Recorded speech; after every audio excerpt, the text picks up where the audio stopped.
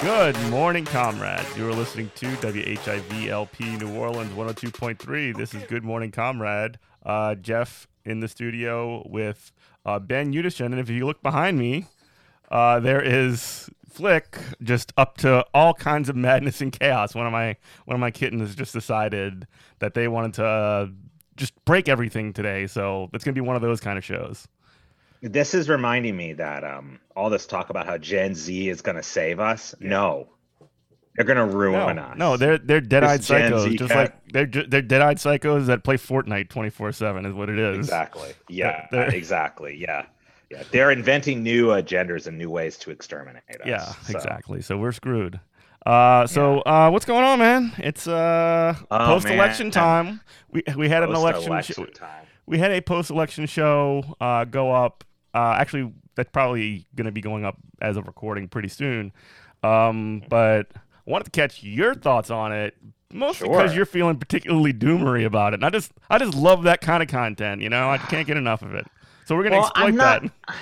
I'm not doomery. Mm-hmm. I'm cautious. Uh-huh. I'm depressively cautious, let's say, because so like maybe it's my age.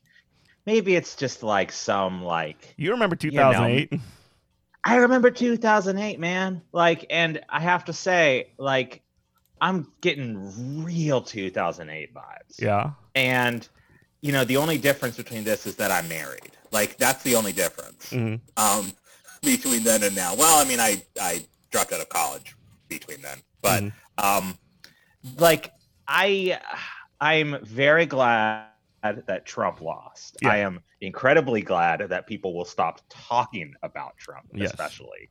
Trump has been, and this is why I was not a, like, you know, accelerationist or like you need to vote third party. Like, I'm in the Adolph Reed camp of you got to clean the damn toilet. Yeah. Just because Trump was just like a gigantic turd. Yeah. That no one flushed and just kept talking about. And everyone just kept talking about how bad this turd was and then all the reasons why this turd is there. And then some people were saying that turd is actually blood when they were saying that Trump is like this kind of political, you know, like, no, like Trump was just, and I feel like we're at a point now.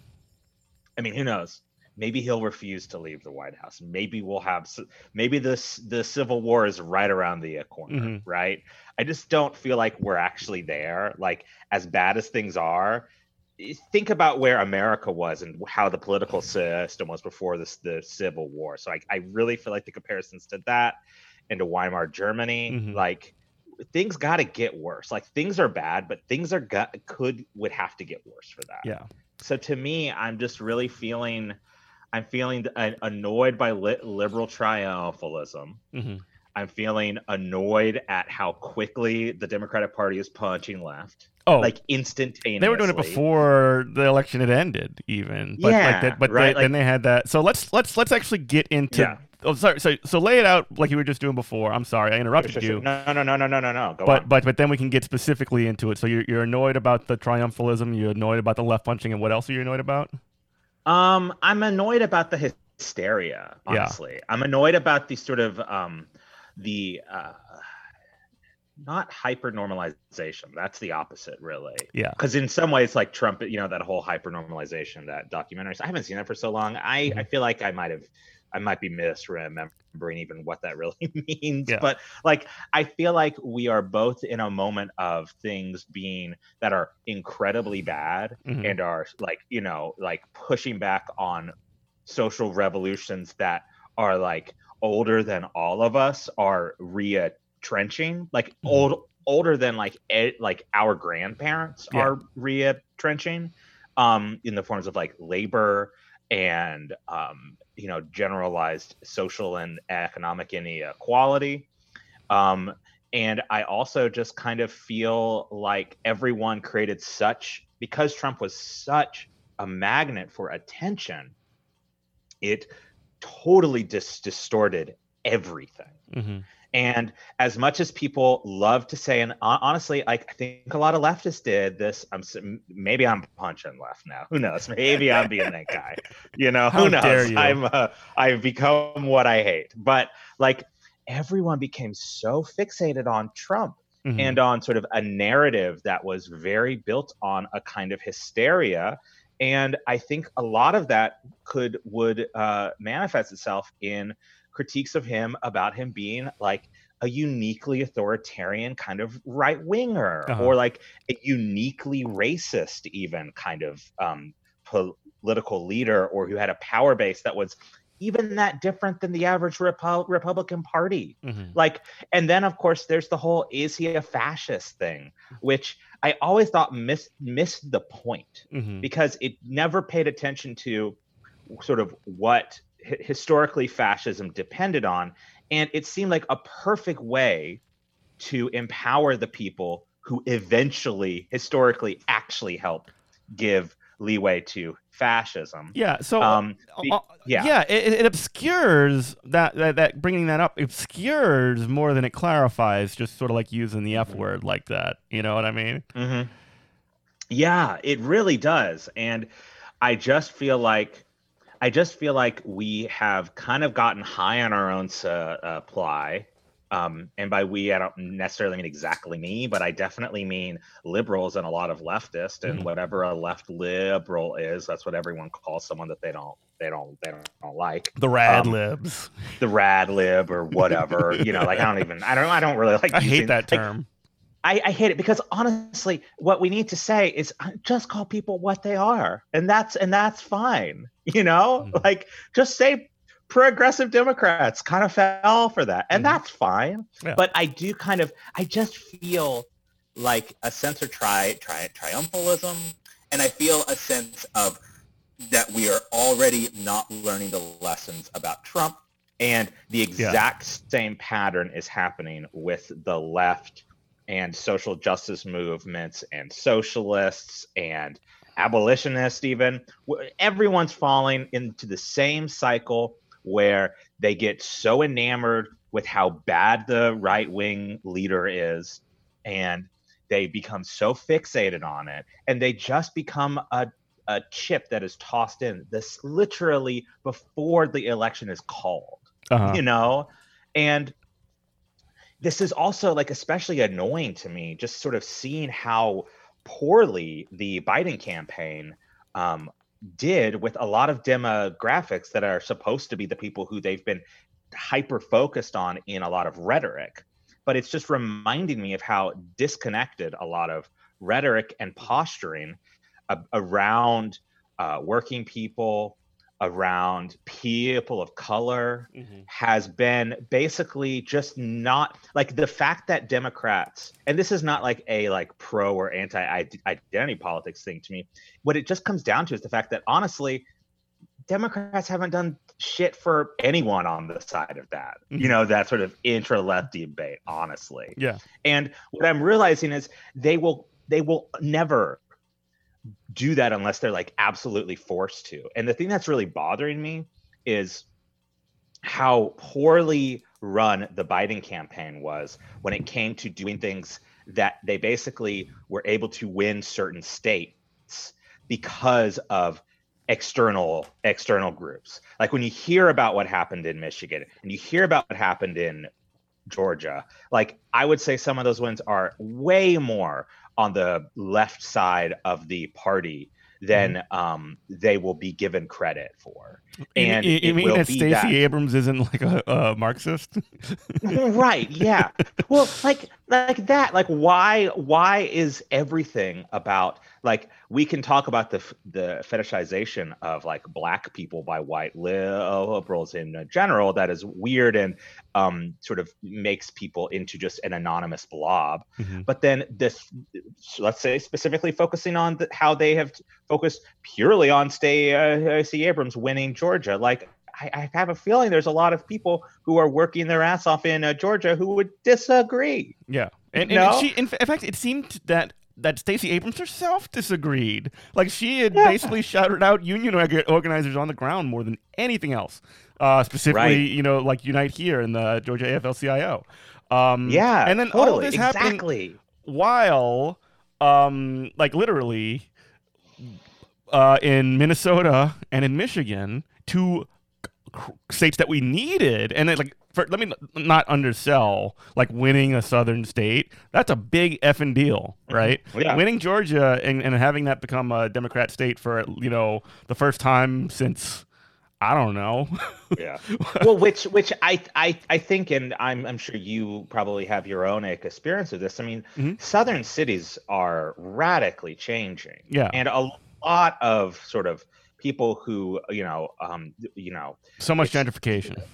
So much gentrification, and as some of the exit polls are showing, that actually helps Democrats. In at least some context, the kinds of people who would be gentrifiers, maybe not the people who always make that amount of money. Yeah, but so it's like these urban areas are changing a lot, and like I'm glad that Biden won Georgia, but like I also feel like there's this weird triumphalism, and it's ignoring the actual left. Well, and it's literally ignoring, like, so in Michigan and Minnesota, there was basically no on the ground campaign, and nothing. Like, if Biden doesn't win those two states, he don't win the election, right? No. If you lose Michigan, you lose Minnesota. I mean, maybe mathematically it might have worked out with Pennsylvania or whatever. Yeah. Like, it ended up being a lot more lopsided than we had thought. Yeah. But I mean, there was a critical door-knocking operation in both of those states, organized not entirely,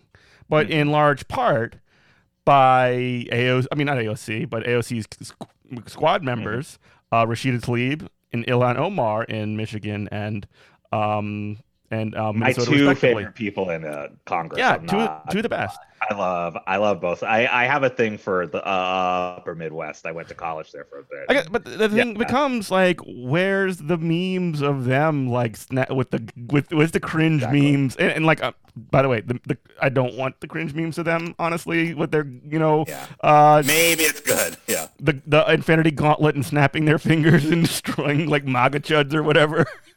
But I mean, like, the point is that, like, the point is that, like, there's so much, like, recognition that's going, like, specifically to Stacey Abrams, and, like, no, I'm not even, like, taking anything away from her to be clear on this point. I mean, I have disagreements, her politics are not my politics, as Michael Brooks used to always say.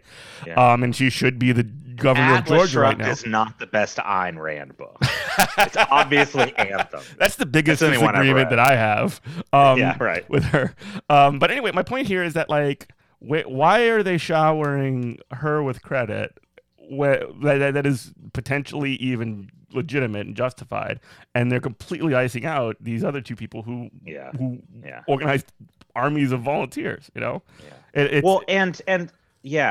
like, going beyond credit, like, the thing that really is bothering me is just the fact that just more than ever, and like, you see it in like two of these Senate races too, like the Amy McGrath campaign. Oh my God! Don't get me started campaigns. On that. Like those two, I would recommend. Daniel Bessner and Amber Frost wrote an article in Jacobin. I know Amber's bad. Amber's good. I like Amber. Sorry. But that, like, there is, it's just more than ever. I just feel like these high profile Democratic electoral campaigns are just slush funds for consultants. So let's unpack that really quick and say what exactly happened there. So about $100 million was raised for the Amy McGrath campaign, and essentially she had a primary challenger in the name of Charles Booker, who was coming on very, very, very strongly in the months leading up to on the months leading up to the primary election, and nearly won. Like, this was one of those situations where, and he's got like quite like squad level politics, and he was very strong on after the George Floyd murders, and he got extremely popular based off of, in part, that in Kentucky, and also some incidents that happened there. And the Democratic Party essentially, including like things like the Lincoln Project, who had been running her to lose. I think she lost like 2 years ago in a House race. Amy McGrath. Yeah. She's one of these like she's literally a pro-Trump Democrat.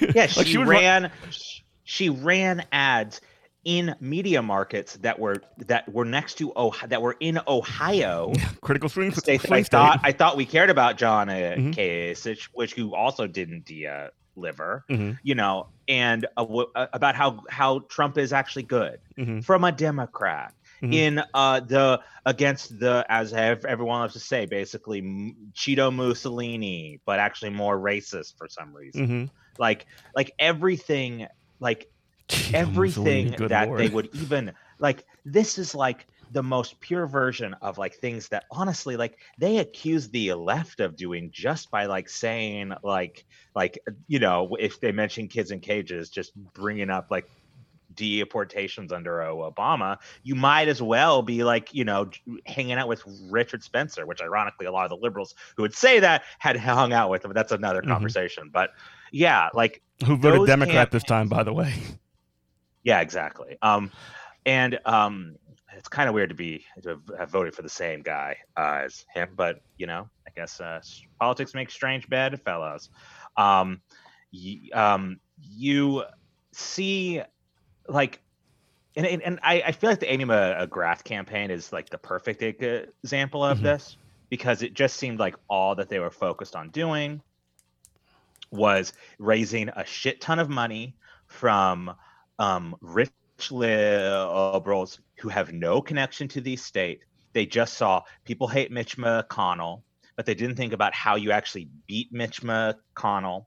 It was just about, we have someone that can appeal to what they think, what a rich liberal who has never been to Kentucky, has never been to the South, would think a person from Kentucky would like, maybe, and just raise as much money as humanly possible and spend it all on media buys, which have bigger kickbacks and make more money for the consultants due to the structures of the business.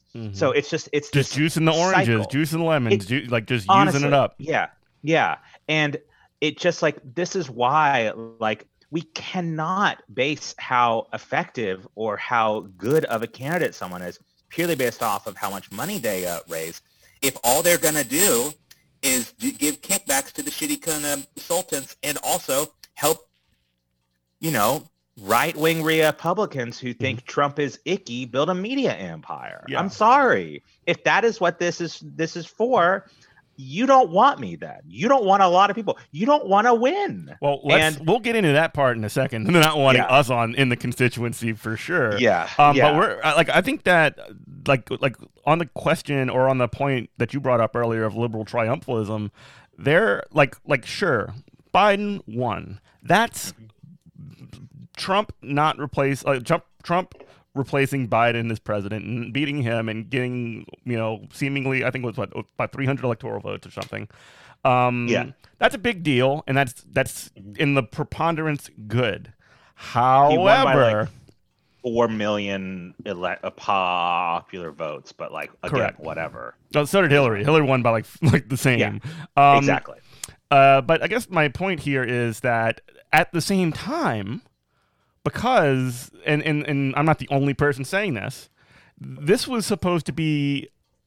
was supposed to be a huge deal in terms of flipping or like growing the Democrats' majority in the House and gaining a majority potentially in the Senate.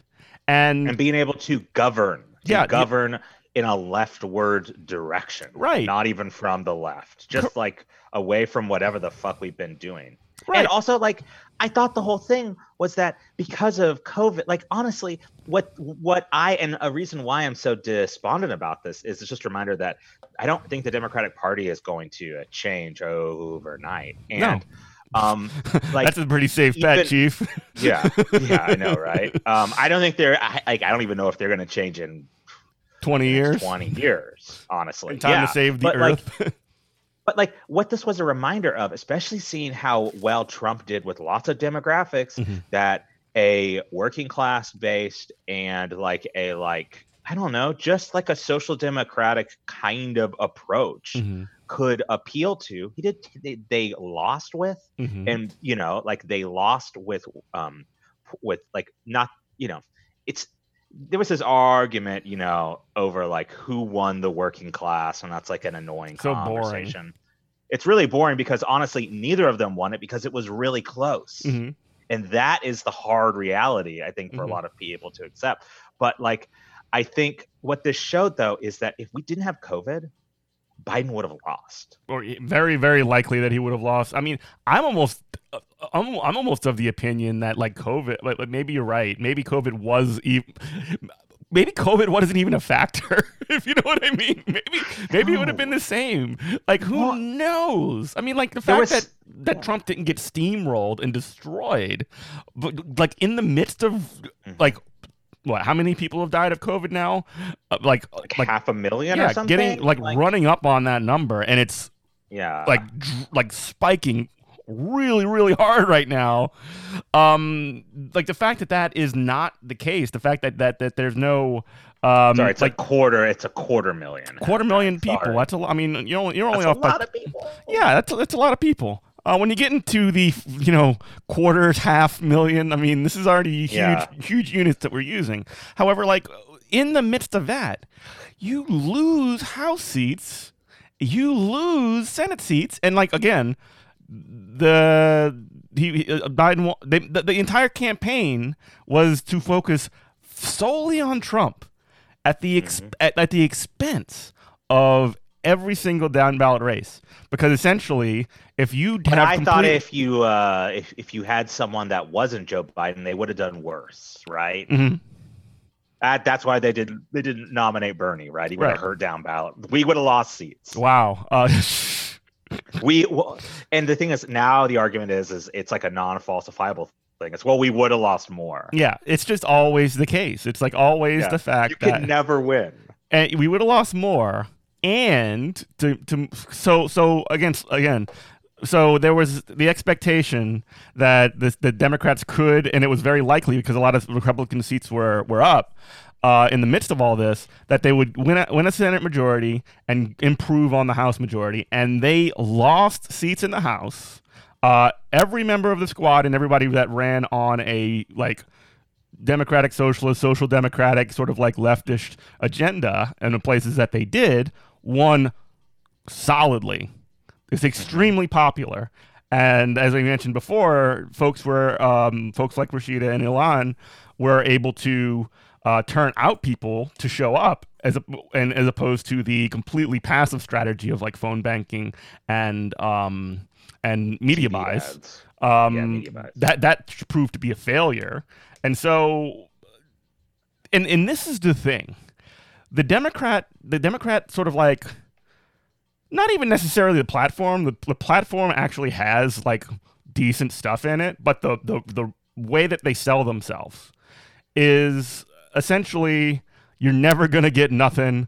Don't look at us. If we offered you anything, we're gonna lose, and we can win this. We got it.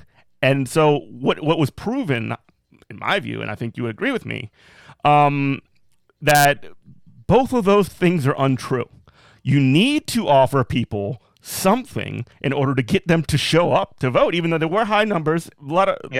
However, but I think there's an to get them to vote for you have to that. Yeah, to vote for you, because there's another aspect. You can finish your thing, but I want to talk about like passion and strength and confidence. Let's do it after the thing that's missed. Yeah, we can circle back, but essentially getting people to show up to vote for you, one, and then two, that Democrats have some kind of like secret strategy, magical sauce that they can have, that they got it. They have it under control. That has been proven to be a complete and utter lie as well. So they not only do they not offer anything to working people, the idea that they can win is completely blown up.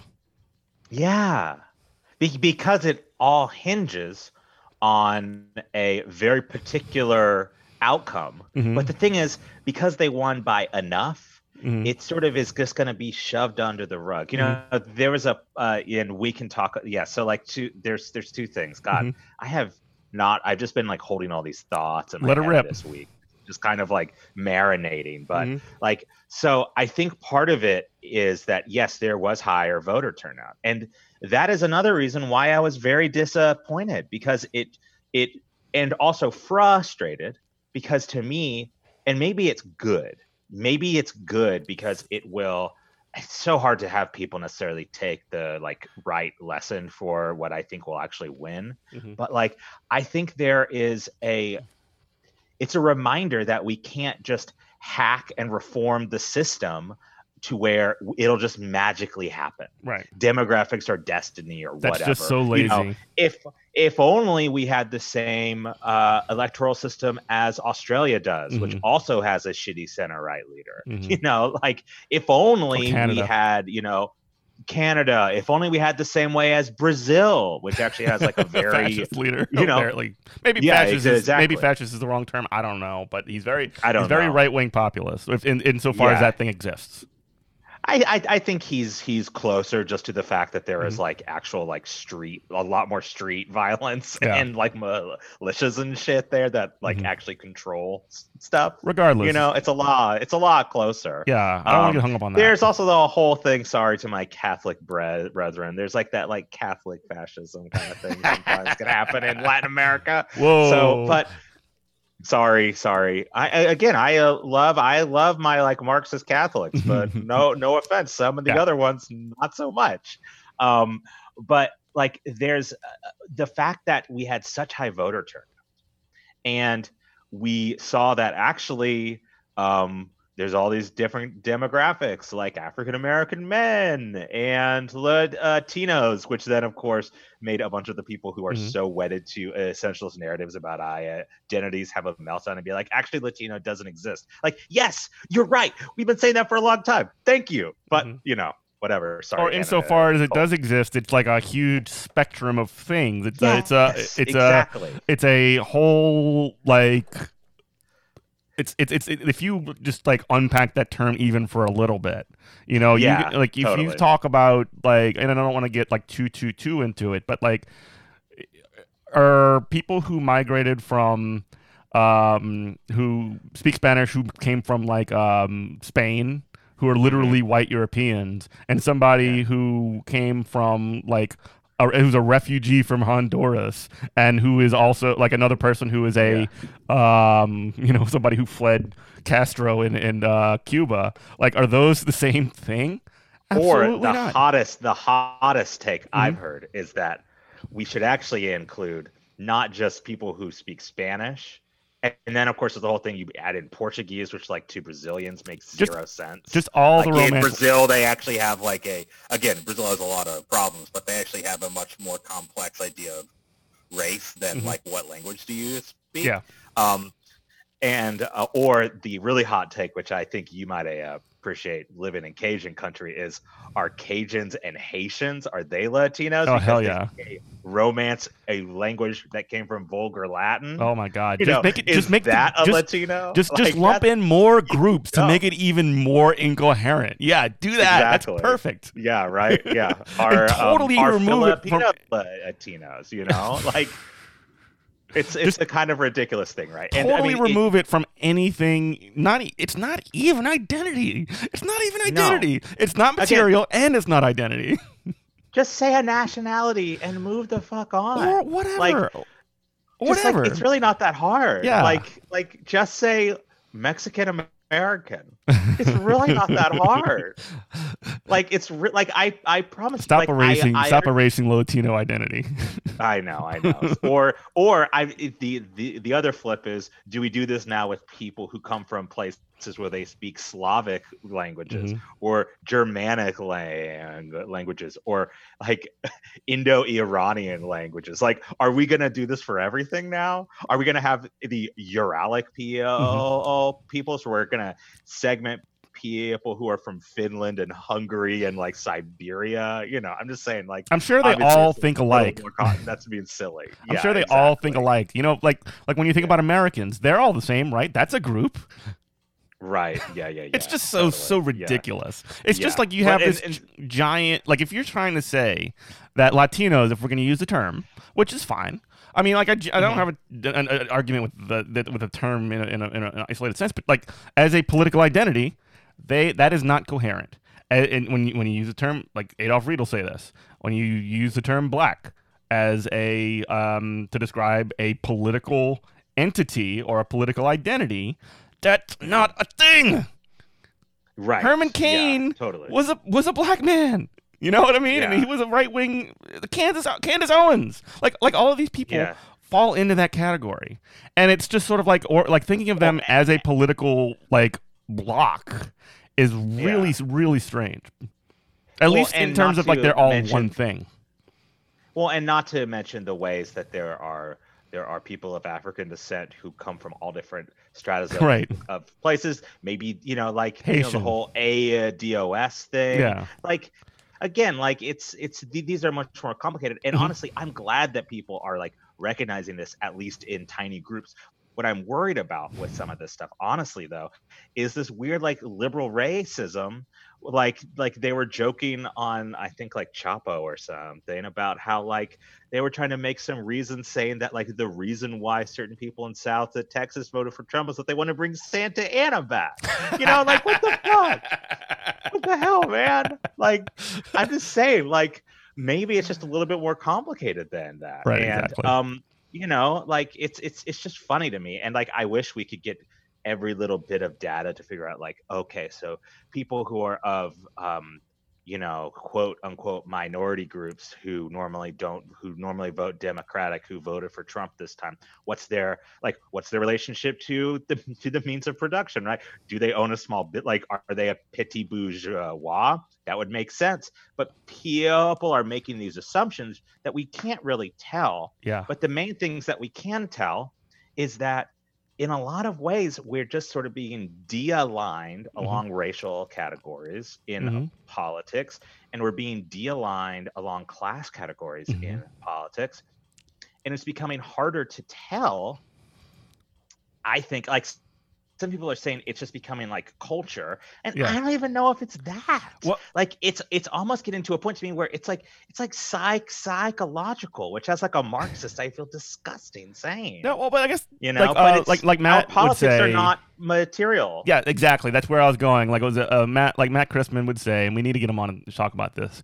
The dematerialization of politics, essentially, and it becomes it essentially becomes a part of the culture. Like this is not my idea. He's been the one that I've seen talking about this more than anything. To the fact that like right now, like and this speaks to the approach that the Democrats take, which is to offer nothing, which I mean, we know what the Republicans are going to do. They're not going to offer anything either, other than hate and more tax breaks for the wealthy, right? But the Democrats kind of like position themselves as the like party of the good people or whatever, and what they end up doing in function is the same exact thing. They do the exact same thing. They take and this is what we could go back to Adolf again if we're going to keep citing him. He says the Democrats keep offering up bubble gum in hard times, and they're all out of gum, right? So essentially, you're taking any kind of opportunity to change the political situation of working people off the table, and it becomes entirely culture, 100% culture. And like the thing is, like, even the culture stuff is like not even related to like people's experience. Like that's the crazy thing is like I'm, you know, I don't know if I would call myself an artist, but like I'm a musician. It's I bad love culture. It's bad culture.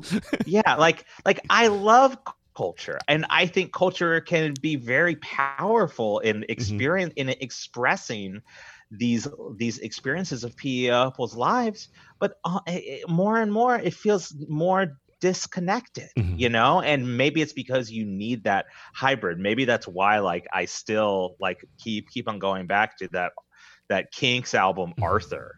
I don't know why, just it's I don't know if you know that one, but it's what songs it's about are on like there? the rising Shangri-La, Victoria, a few other ones, but it's like kind of like a concept album about basically a World War I veteran, the end of the British Empire, being sort of promised the promised land in Australia. I'm about to give that a listen. It's very powerful to me. The songs are really good, but like just because like it was able to not like, it didn't feel like it was like trying to speak for someone that they were. It was like from like a like British person's perspective. It wasn't like trying to speak, you know, it wasn't doing that weird like, I don't know, I just think of the Adores when like fucking Jim Morrison would act like he had like the spirit of like an indigenous man inside of him, you know. A little like bit cringe he there. spoke about... All right, we lost Ben for a minute, but he's back.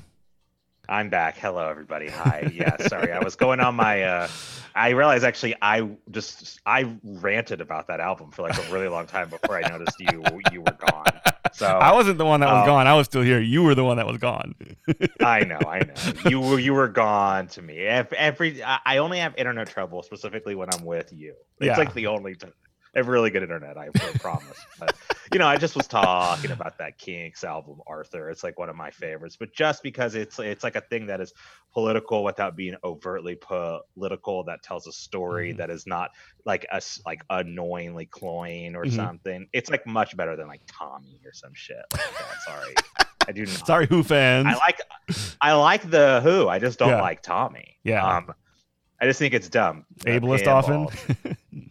Yeah, right. Shit, I didn't even think about that. No, it's because it was tokenized, and it was the magic blind. Also, he was a faker. Right. Yeah. But no, but just like how like I don't even think a lot of like, I don't know. I'm sure there is some amazing culture and art that is doing this, but it is not. I think it does not replace it. Right. Like. The reason why I think Arthur is an interesting album is because it came out in 1969. It was a reaction to to like the end of the 60s and sort of, I think, certain Nixon. kinds of like youth. Nixon, you know, I don't, you know, the problem is it was written in the time when the Kinks were banned from the U.S. It was like a very British centric thing, but it was written kind of as, you know, British politics was changing and becoming more and more about them reckoning with the fact that they are not a global hegemon in any way anymore. Yeah. And it was sort of coming to terms with that from the perspective of someone who basically bought in and hated it. Pre-Thatcher, like the pre-Thatcher, like setting the table for her, even like the prelude to neoliberalism. Yeah. It was sort of, there is kind of no future, and our past wasn't that great either. You know, and but I wonder if, you know, if the sort of dematerialization of politics that we're sort of seeing just in the fact that like more and more of these kinds of demographics and, you know, social relationships are feeling less and less applicable to people's political understanding and space. And like I would say that a large part of the left is even that, because I think a large part of the left is not really of the working class in the way that we would like to think we are, you know. And then there is the whole conversation about what is working class anymore. And I don't know. It's a really tough thing. Interminable conversation, that one is. Interminable conversation, because you can just be like an orthodox Marxist about it and realize that it's most people and move the fuck on. Yeah. Or you can be like an annoying scold who needs it to be exactly people who work with their hands. That's me. You could be an annoying scold. Yeah. Or you could be like an annoying scold who is like, that is only people who, when you say working class, I only think of white people. So that means you're racist. It's like, wait, whoa, dude, whoa. Like, wait a minute, man. I did not say that. I'm sorry. Yeah. If that makes you feel uncomfortable, I'll say, people who have jobs. Okay, are you happy? Yeah. You know, I take the vulgar line more than anything on that. The old school, like seriously, if you're not in the ruling class, if you don't like, I mean, obviously there's more to it on a like if you dig down to it, I guess, like at certain levels, but fundamentally, like, if you're not the ruling class, if you don't control the means of production in your capitalist society, which is what we have, then you are at least, working class falls outside of that. And basically, I am a maximalist, to put it in that sense, in terms of who's in versus who's out. If that makes any kind of sense. That makes sense to me. Mm-hmm. But I do just seeing some of these demographics. I actually think I had this up of the of the different demographics of who won what. God damn it! Did I lose it? I think I lost it. It's okay. I'm gonna find it. People. Just of like who won what demographics, like basically Republicans and Democrats were actually, like, there's all this talk, like Matt Taibbi wrote a piece, and I'm iffy on Taibbi. Some of the times I think he's really great, and some of the times I just feel like I don't know.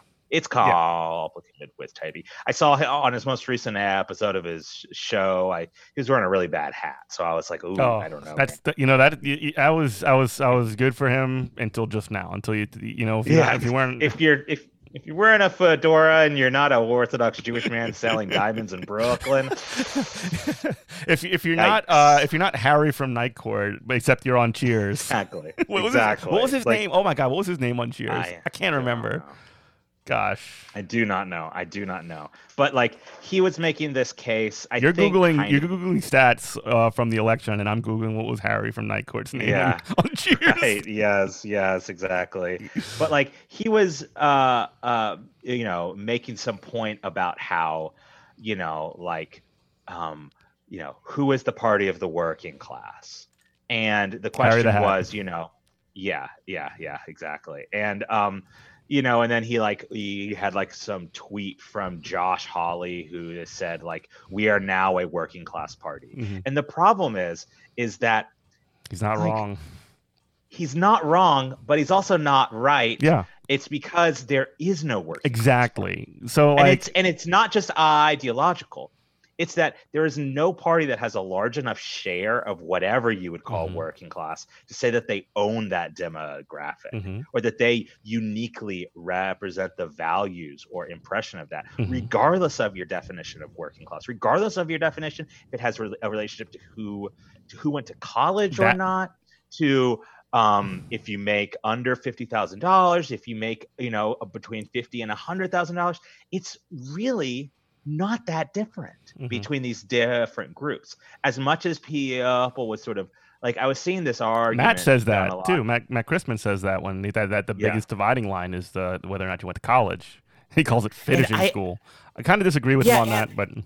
Well, I disagree with him on that, just in the sense, and he has enough caveats where I feel like it's not really a strong definition, to be honest, because he also mentions that enough people will go to that and then just react against it. Yeah. And what it really is it's just it's again, like it's really hard to reach scientifically, because in a lot of ways, especially as like the only other groups that really, I think, had much stronger shifts in particular ways were sort of a few religious groups and a few, racial categories, which again is vague to a point to where you're not really focusing on like who those people are. Like, who knows? Maybe a big reason why Trump did better with African Americans was he did really well with Nigerians. I don't know. Like there's enough iffy things in the statistics. But the thing that I'm just noticing is that I don't feel like it's close enough to be an extreme in anything to where we can really say that about anyone. And it's, to me, that shows an opening for the left in that this is up for grabs enough to where there's enough that you can take to where those votes that you take will sort of double because it'll be a vote for you and a vote away from them. But I don't know, man. It seems like the takes were flying and people are already committing to the takes that they made before all the data was in. Here's one. It's even more inconclusive. Here's one. What if like another cross section of this is rural versus urban? That's another one. I think that is actually the closest one to an actual thing. And the problem with that for a lot of people is that rural versus urban is a lot more diverse economically and more diverse racially than I think a lot of people would like to think as well. That can kind of like justify the Democrats' fight for the suburbs in a certain way, by sort of like reducing it down, saying like, well, if the rural goes to the Republicans and the urban, we're going to win the cities no matter what, then the only thing that we have in bounds, we could just ignore the rural areas, which they've definitely freaking done, and just say, well, suburbs, here we come. And not all suburbs even, like strategically choosing suburbs in particular areas in particular states, like only some suburbs in some swing states, stuff like that. Because they're not doing shit to contend for the suburbs in like where I'm at in Louisiana. They don't do anything for that. And Republicans aren't doing shit for the suburbs where I am. Yeah, because they just gave it up. It's just like we only care about these, 12 states or whatever, and that's probably being broad about it. Because that's the approach that these main parties use. And like, I mean, my approach is, hey, organize everybody everywhere. Like, why are we doing this? Yeah. I'm looking at the New York Times demographic thing. And like with some of these groups, like, for instance, like, I don't know, maybe this is enough, but like they literally got the same amount. Both Trump and Biden got the exact same percentage of people who didn't have a college education. They both got 49%. Right. So like, like that would mean that the college didn't go to college, like went to college and hated component of that would be half. Yeah, right. And then there's do you work full time for pay? No, got 58% Biden, 41% Trump. How many people work? How many people don't work full time? I don't know. Other than retirees. I think that must be it. But like that's not true. And that's a tough one because of COVID. Yeah. But I mean, here's the one that sucks, honestly, because it's really close. Does your household belong in a labor union? 40% Trump, 57% Biden. Like, yeah, that's a big enough margin to where you could say, okay, 1 out of 5 maybe will be a Republican or whatever. Or no, it's like it's 4 out of, I don't know, like 4 out of 6 or whatever will be a Democrat. But like, that's so close that to me, that is not voting as a block. Right. And plus, like you as a union have less leverage when you have less political coherency like that too. Like if you're supposed to be, as an organization, able to marshal your people to vote for their own interests, look, I got a lot of friends that do a lot of really great work in unions, from elected people in unions to rank and file union members to staffers. Unions, like, definitely there is some kind of disconnect between, and again, this is the AFL-CIO, broad, vast federation of unions. That doesn't even include all unions either, because there are many very great unions that are not members of the AFL-CIO. But I guess my point here is that there's why is it that, because you can say one thing about union folks, you're almost definitionally working class if you're a member of a union, right? Yeah. Almost definitionally. Now, it's not obviously the entire working class, but that is one sort of summary. That is one summary sort of group statement that I feel safe making about all union members, right? Yeah. Now, the fact that is a cross section of a working class that went only 60-40 voting for Biden over Trump. I mean, that's kind of an alarming clip, if you ask me. Alarmingly low. Yeah, and that's how it is among a lot of groups, and these trends too. There's also sort of the statistical thing of if you look at the acceleration, and I think that was the reason why the black men demographic was such a big story. It wasn't so much that it was 18%, which is high, but it was really that it doubled. That was so again, this is sort of how statistics can be used to create narratives. But then again, it's I don't know, it's just, maybe I'm just really mad at all that it takes. Yeah. I'm just tired of all that it takes of trying to find some statistic to be well, this is definitional to this group or to this party. It's desperately searching to be reductive. When there's not even evidence for that. You're trying to do reductionism and you can't, because it's more complicated than that. You can't. It makes me mad. You really can't. Yeah, no, it makes me mad too. The only demographic, honestly, that I saw that here we go. Literally the only demographic that is making sense to be very consistent for Republicans is still their old base since the 80s. Are you a white evangelical or white born again Christian? Yeah. And the thing is, I think part of that is because that is an organized base. Yeah. That is a base that has a political coherency. And it doesn't really to me have a very theological consistency, but it has a political consistency. And what was the numbers on that? What was it? The 76% would vote for Republicans. And again, that's 18 points higher than the union, group, which is just that. I mean, and again, if you think about that in a certain sense too, some of those evangelical Christians are possibly, actually, I mean, almost, I mean, 100% certainly there is a number of them that are union members, and that might be part of what milks it off. But I mean, why? So, and unions for sure spend a lot of money in order to get out the vote work, and in order to activate their membership to support pro-labor candidates. And there's not a situation in America where the Republicans are doing better than the Democrats for that, right? However, well, maybe I'm wrong on that, but I'm fairly confident in saying something like that. But there's a possibility I'm wrong. I'm open to it. Sure, whatever.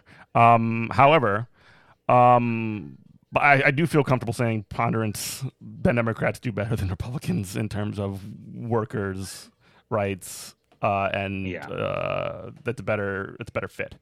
So let me just make a statement that I'll defend.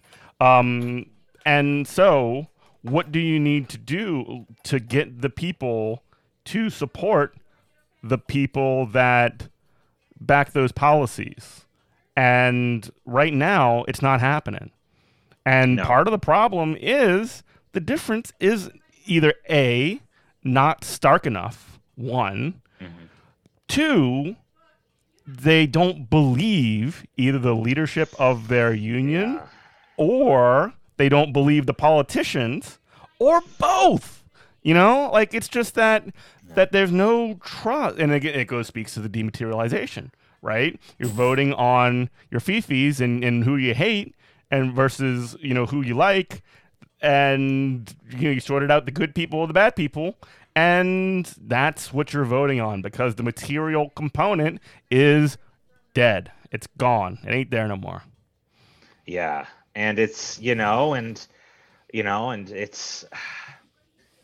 it's hard to know what to do, because the fact that voter turnout was so much higher, and really the voting totals and the percentages and proportions were incredibly close to 2016, just sort of shifted. There were some shifts, like with Latino and Black men, and then like white men voted more. It was a lot of dudes rock stuff, I have to say. A lot of dudes to talk about how the voting shifted. But the fact of the matter is it's like, it just, I don't know. I just feel it's kind of like one of our tricks to get out of this is not going to work. Which one? And we have increased voter turnout. Oh, yeah. It's just not going to work. And I think it can, however, because again, when it comes down to the difference between a primary and a general election, if there is because again, only highly or not only, but hugely disproportionately highly engaged people who are already engaged in that process are the ones that are more likely to vote in a primary. And if that was put on a general election ballot, and I actually feel quite confident about this, if you're offering something as opposed to I'm not him, I'm not bad, the bubblegum and hard times thing, if you're actually offering something to the broad population and they believe that you can deliver on that, or that you will deliver on that, then they'll vote for you. But what I think happened with Bernie, and people made this calculation, I think fairly logically, even though it ended up being self-defeating in the long run. Like, people who might have supported Bernie and who were potentially Democrats either thought that he wouldn't be able to do it to get through the policies that he was offering. Two, he would be sabotaged and rat-fucked and not get an opportunity to do it. Right. Or C, they just they might not have been registered Democrat at the time, which actually happened to me in 2016. Or essentially but I guess that would be the whole point here. This third point is they potentially got purged from Democratic voter rolls, which is a strategy. Democrats want there to be if they wanted there to be high turnout for all of the primaries, then they would have open primaries in every state. They don't do that. Yeah. Why? Because they want to maintain the Democratic leadership specifically, and the people in the DNC want to maintain their position within the party. Tom Perez, Nancy Pelosi, Chuck Schumer, and the gang, they don't want to give up. I feel like I'm stealing from Sam Seder with this, but I think he's right on this. No, it's true. It's true. It's the iron law of institutions. Yeah, they want to protect their position more than they care about A, winning, and B, B, offering anything.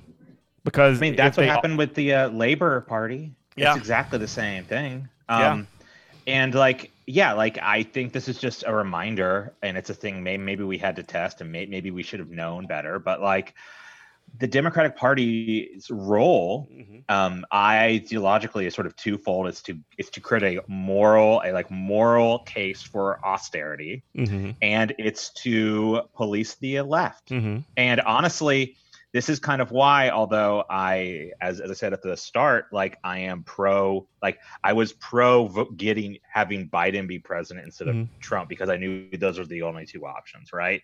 But also and I know you're friendly with him, and I don't want to jeopardize any chance for him to come on, but Nathan Robinson was posting some stuff about how shocked he was that they were punching left. even after everyone was saying all these nice things about Biden and how they needed to do it. And I was kind of like, I mean, that's kind of what they do, dude. Let's talk about what the punching left was. Let's talk about what exactly was what we're talking about when we say that there has been some like left punching coming right out of this like embarrassment of an election, if you ask me, for the people that were in charge, which is the centrists. I mean, like, again, they're going to try and be triumphalist about their like Biden won, which is like everything good that happened is because of them, and everything bad that happened is because one person said defund the police. Correct. Congrats on not missing the layup. However, exactly. However, there was a conference call where what was her name? Somebody Spanberger. Spanberger, ex CIA agent who said never talk about socialism again. Which, as if you work for the CIA, that's very much accurate. Well, if you work for the CIA, you always talk about socialism all the time. Right, you have all the time. Yeah, exactly. But that happened. You mentioned John Kasich. He was punching left. He was saying like we need to make it as clear as possible to the far left that they almost cost the Democrats this election. Yeah. Which again, it's like the reasoning is so circular. Claire McCaskill, she again, the problem with that was people got too caught up in the fact that she said transsexual instead of transgender. Democrats are having a long, hard look in the mirror and telling themselves, we got to be more racist. Exactly. Yeah, we got to be more racist. Sorry, guys. Yeah, exactly. Like, there's no way out of it. You know, it's just like the thing that, again, this is like one of those things that is like, it's what made me feel kind of icky. Is seeing all these people while they're being triumphant still making the exact same arguments they've been making for my entire life. Yeah. Nothing is changing, even with all this new information and like all these promises. Nothing is changing. Yeah. Like, no argument is changing. No policy is changing. If anything, things are going to be getting worse just because of the trajectory. And the thing I really wanted to mention before we go was Prop 22 in California. Yeah. I think, and I've been saying this for a while. Maybe it's just because I worked a gig What's Prop 22 for a brief period of time. Prop 22 was a proposition that in California that basically codified into law that gig economy workers, I think in this case it was drivers, like for Uber and Lyft, do not count as immigrants. 1099s. Yeah, it codified that is how it is, and that is okay. And this is one of the biggest failures, and not failures. They spent so much money.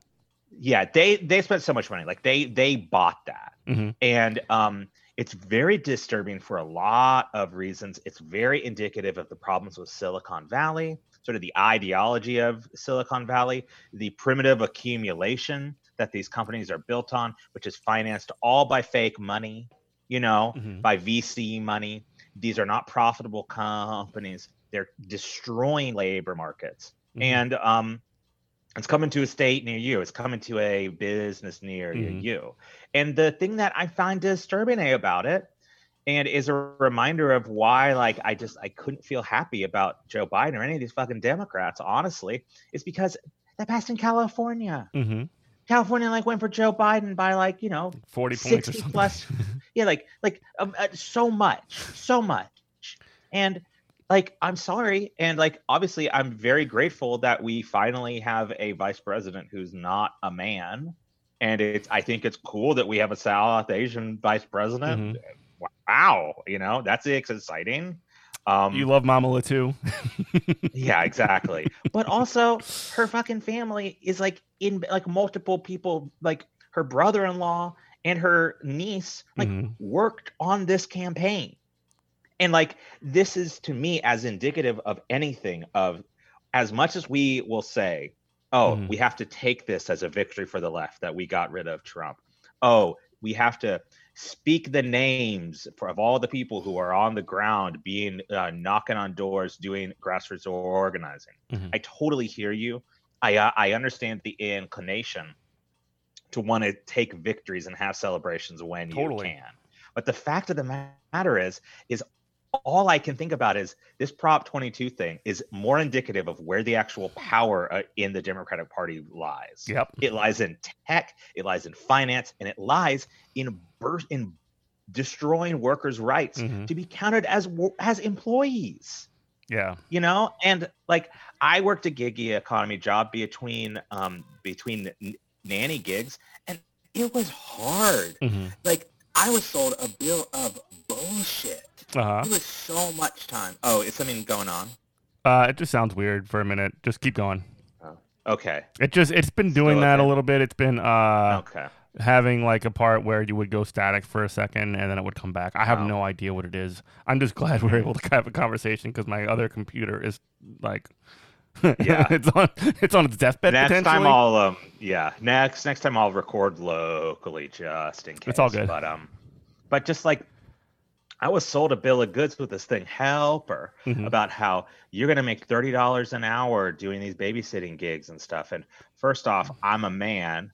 So I had to make calls to people. The second they heard my voice, they wrote back saying, I don't want a man watching my baby, even though they promised me I would have that I would be fine with that. So that already there's some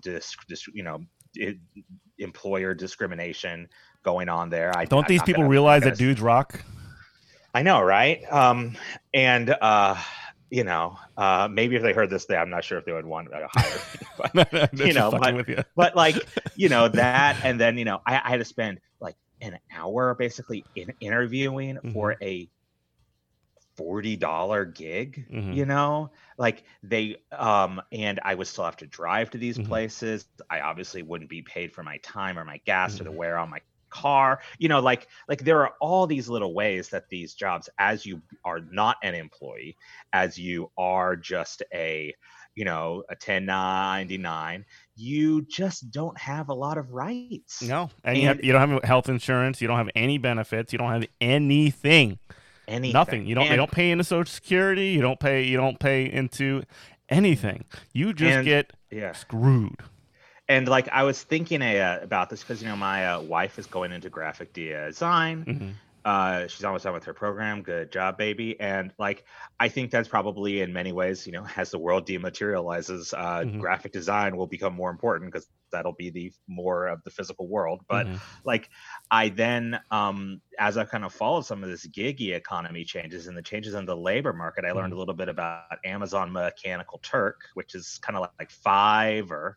It's very oddly named. It's named after this like 19th century chess playing automaton that looked like a Turkish man. Very weird to name it's very strange. But basically what it is it's like it's for tech people to do little minuscule like coding jobs or little minuscule graphic design. So yeah, it's like DoorDash or whatever, or Postmates or Delivery.com or like all these fucking things that just which are all these giggy economy things. They don't even get a vehicle. These people, they have to pay for their internet, they have to pay for all the equipment they need, and it's a return of 19th century piecemeal work where you are only being paid for the finished product. And this is a kind of work that was outlawed due to the labor movement.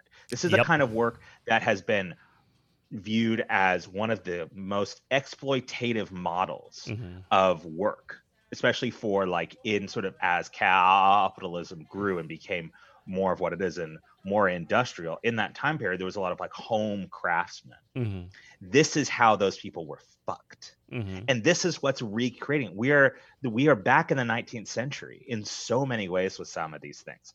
And the fact that the Democrats are so enmeshed with some of these forces that are behind things like Prop 22. It's not just Uber, it's not just Amazon, it's just sort of these industries as a whole. Makes me extremely cautious about any of this stuff. And like I've seen how tech has put a bunch of money into my city and how that is not helping people. No. And in fact, there's a huge disparity. There's how many? There's like more poor people in Seattle than most other cities. Yeah. Or the wealth divide is pretty goddamn stark. It's huge. We also have like literally like 3 of the richest people in the world. Yeah. Yes. Like it is we're trying to buy a house, and like, give me a break. Just thinking about having a kid. Oh man, and like, we're lucky. As somebody said, I could do childcare work, honestly. But like, this is the few, like, this is what's really coming. Like we can talk about Trump and we can talk about the Cheeto in chief, but like, this is why I'm glad that we're done with him, because it took up so much space. Because this and sort of a new global hegemon coming in the form of China. And I'm not going to be xenophobic about it, because in a lot of ways China is, let's be honest, you're handling some stuff better than us. Sorry. COVID for one. COVID for one, right? Yeah, and the Belt and Road thing is it's a interesting. I mean, honestly, some people say, maybe, I don't know if you could say it's like the Marshall Plan, but if the Marshall Plan helped make Western Europe a home for capitalism, the Belt and Road is making that part of the world. It's multiple regions. I can't even say exactly which one. It's making it into a market for China. Are you saying that you're a Sinophile then? I'm not a Dangist. I'm just saying, like, let's be real about these people. Let's be real about this stuff. And like, when you said Dingus, by the way, I had initially heard Dingus. Dingus. Well, I'm not going to say anything about that, because I'm trying to lay a like, no, we're making friends here. We're making friends trail. Here. Of like I am like, hey China, I went to China in 2006. I went to Tibet. They deserve it. They deserve it. Okay, I'm just kidding. But I'm gonna isolate that clip and just cancel the world over. I was gonna say the Dalai Lama. He's a punk. All right. I watched that NXIVM documentary. He was giving those NXIVM people a lot of attention. So maybe they have a point.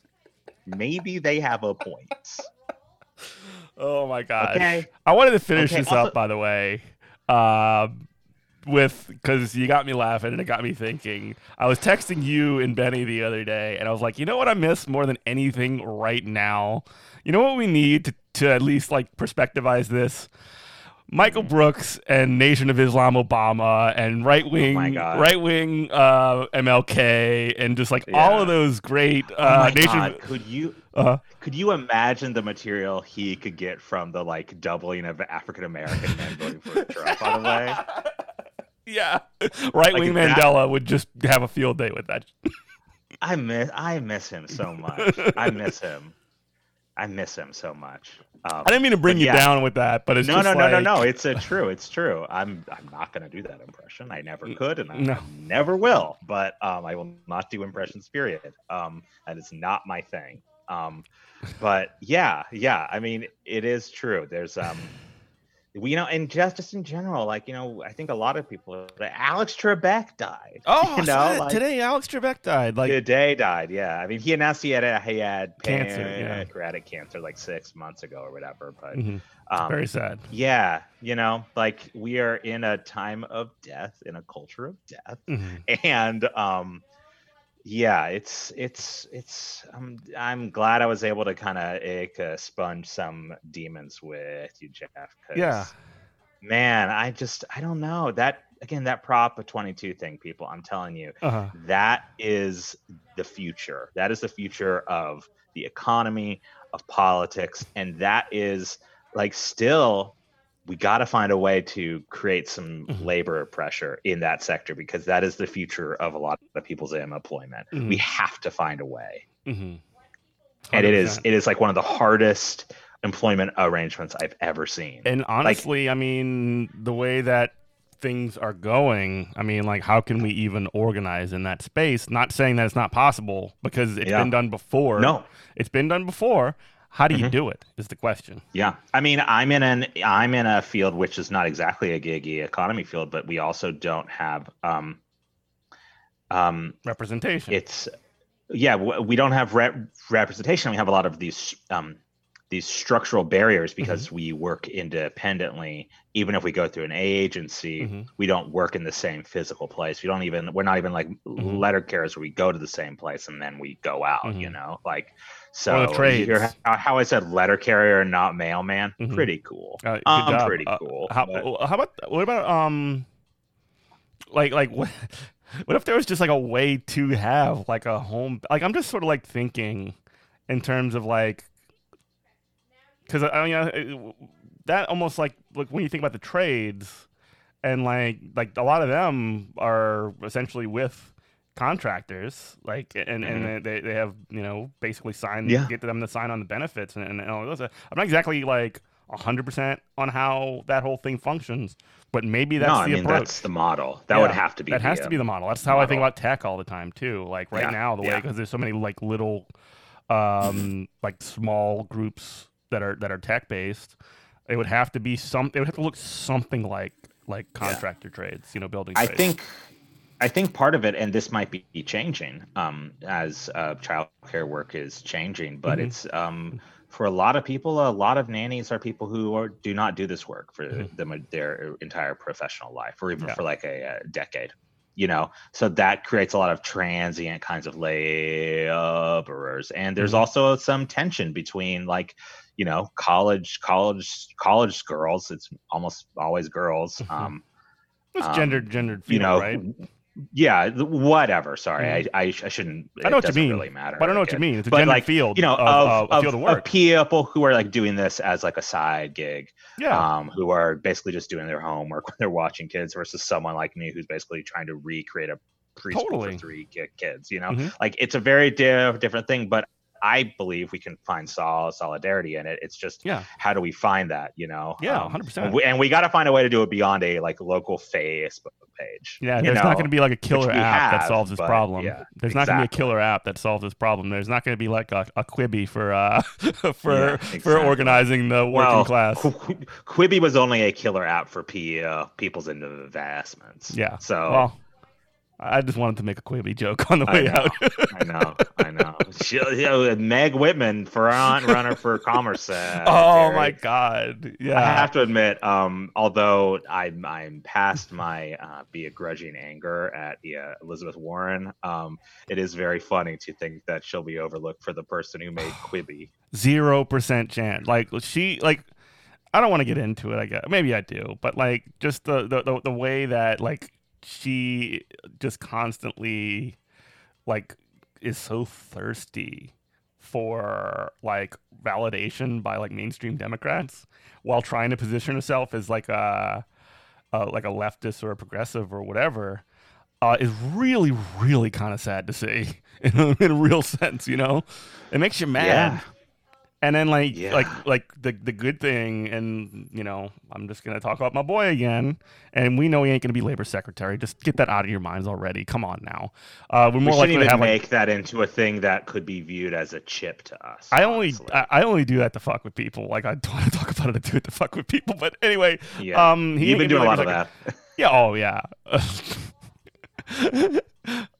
Having a lot of fun. Love it. Anyway, Bernie, at least, like, when he still, even when he was, like, doing the whole, like, we gotta vote for Biden thing or whatever, he wasn't doing it pretending he's going to get anything or hopeful that he's going to get anything out of the deal.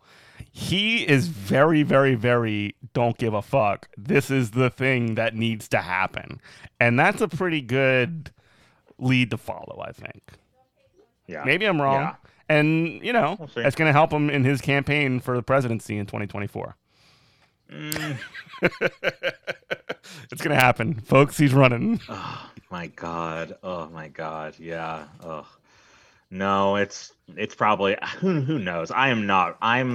You know, after the past few primaries, I think I'm like done. The only primary I'm going to care about for a long time is going to be our mayoral primary here. Or really our mayoral election because of our election system. But it's going to be very interesting. I think we're going to have we're going to have a lot of takeaways from the upcoming. Kel Brooks said this on a Jacobin show recently, And he said that he wants Bernie to run in 2024, whether or not he even has a chance to win, because when Bernie runs, he actually does do the work of organize, like building organized, like working class, working class and socialist organizations. And I think for no other reason than that, he should run. Right. Yeah. We'll see. We'll see. I don't know. I mean, who knows, man? Maybe. I have no idea. I can't even think about it. I just always want to talk about the presidency because it's the only thing that's important. I'm so tired.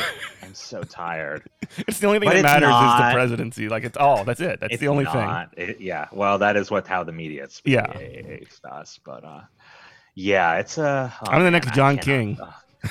Oh man. So apparently that thing that was going around about him having Pornhub in his tab, that was fake. That was fake. I really wish that was real. I really wish that was real, but no, fake. Yeah. Well, anyway, thanks for joining us, Ben, as always. We're going to probably release this one immediately. It probably won't go a radio, but we had a lot of cursing in here, which is cool. But anyway, you can listen to Good Morning Comrade every Tuesday on WHIV-FM. You can also listen to your show. Yes. RDB. I have RDB, Red Diaper Baby. It's my new show about capitalism and childcare and everything in between, with me and a fellow nanny friend here. We just released an episode with Brian Quinby from Street Fight. Love Brian. A big old sweetie that guy is. Yeah, it was awesome. He just came on. We talked about being a parent. We also have an episode sort of about the history of child care, sort of from the birth of sort of industrial capitalism to now. Talked about social reproduction theory, which in that episode, that's my personal favorite because I revealed some things I tried to do when I was single that were very, very sad. Very sad.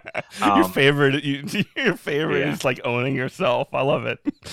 Yeah, no, it's fun. It's fun. I'm distant. It's been like 10 years now. So like I'm distant enough from that time in my life where I can fully make fun of it. See, that's how we can tell. It's not sad anymore. That's how you can tell that you're not fully Catholic, because like when you feel something about something that happened when you were a kid, you feel bad about it forever. Yeah. No. I really am not. Oh, sorry, Nana. She was real Catholic. Oh my God, my Nana would be over the moon about Joe Biden. That's a whole other story. Oh yeah. She was. This is what I want to end on, if you don't mind. She died in 2006, but so like I was sort of a politically aware, a little precocious tween, and I remember in 2004 she was living with us. She was recovering from breast cancer. And we watched a lot of stuff about the 2004 race together. Swift boat. Yeah, that time. She was from, she's like a Catholic lady from Irish German Catholic from Wichita Falls, Texas. But she would just always go, Ben, that John Kerry, that is the most handsome man I've ever seen. And I could not figure out why. To me, he looks, because he's a wasp. Yeah, I guess I don't know. It was like this weird it's like he looks like a gargoyle Kennedy. So she must have just gotten some thing from that. But Madeline Brown, I'm shouting you out. Hell yeah, Madeline. Hell yeah, Madeline Brown. Maybe it had something to do with the the Vietnam War stuff. I don't know. Maybe I don't know. I don't think so. Maybe I don't know. Maybe I'm just on some shit. I don't know. Anyway, I don't know. Yeah. Love you, Nana. Love you, Nana. Yeah. Check out Good Morning Comrade. Check out Red Diaper Baby. Patreon.com. Good Morning Comrade. Thanks everybody. Thanks, Ben. You're the best. Thank you. Always great to have you. Thank you, buddy. You're the best. All right. Well, love you, everybody. Bye. Bye.